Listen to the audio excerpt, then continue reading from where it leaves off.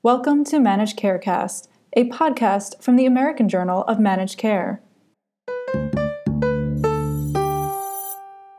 The Senate overwhelmingly votes to ban pharmacist gag clauses. A study finds the current vaccine pipeline for HIV, tuberculosis, and malaria may fall short. And an expert notes a trend of healthcare cost data seeping into non-healthcare companies' earnings calls. Welcome to This Week in Managed Care. I'm Laura Jose. Late Monday, the Senate passed a bill that is part of the American Patients First drug pricing blueprint. Voting 98-2, senators approved to end a gag clause that prevents pharmacists from telling patients if a prescription drug would be cheaper if they paid entirely out of pocket.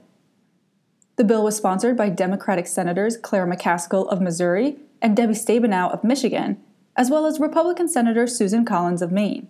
It was opposed by Republican Senators Rand Paul of Kentucky and Mike Lee of Utah. The National Community Pharmacists Association is happy with the outcome of the Senate vote, said the CEO of NCPA. NCPA cheers the Senate's passage of S-2554, the Patient Right to Know Drug Prices Act, legislation that will prohibit so-called gag clauses in private health plans. In a testimony before the House Energy and Commerce Subcommittee on Health earlier this month, NCPA board member Hugh M. Chansey narrated how his community pharmacy received a verbal warning from a pharmacy benefit manager for telling a customer that a medication could be obtained less expensively if paid for off insurance.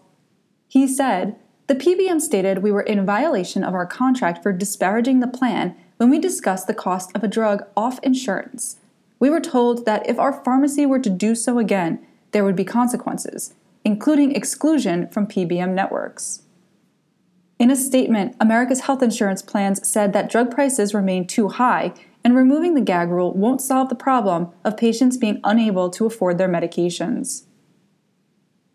A study that analyzed the research and development pipeline for vaccine candidates has concluded that the existing pipeline is unlikely to produce highly effective vaccines for HIV, tuberculosis, or malaria, which could be important for controlling the spread of these diseases.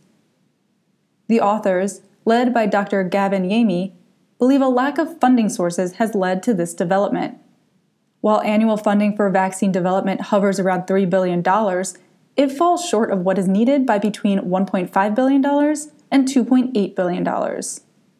While 128 products would make it to launch per the study, the actual product launches of vaccines for these three diseases would be unlikely. Said Yamey, "The model shows us where the current pipeline is most robust and where it is lacking. For global health advocates, this is a broad picture of what pieces we are likely to still be missing, and where we can direct priorities in funding and product development."